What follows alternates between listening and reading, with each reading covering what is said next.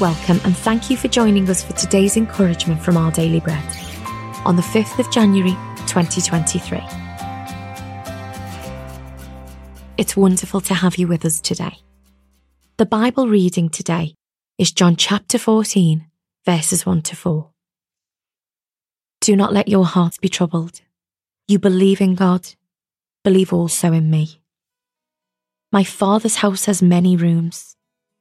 If that were not so, would I have told you that I am going there to prepare a place for you? And if I go and prepare a place for you, I will come back and take you to be with me, that you also may be where I am. You know the way to the place where I am going.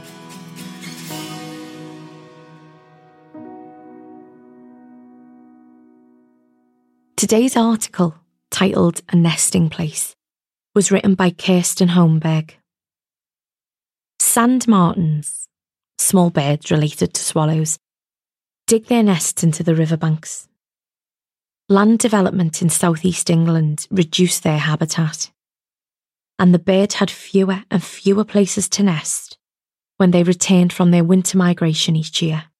Local conservationists sprang into action and built an enormous artificial sandbank to house them. With the help of a sand sculpting firm, they moulded sand to create a space for the birds to take up residence for years to come. The gracious act of compassion vividly depicts the words that Jesus used to console his disciples.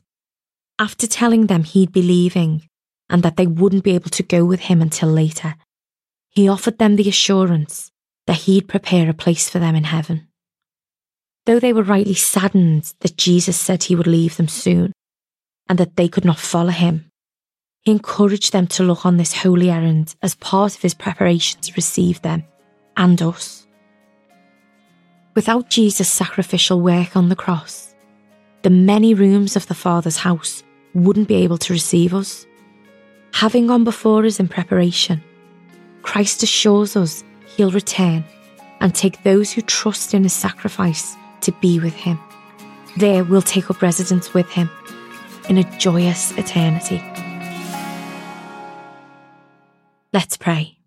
Thank you, Jesus, for preparing a place for me in heaven with you. Amen. Thank you for listening today.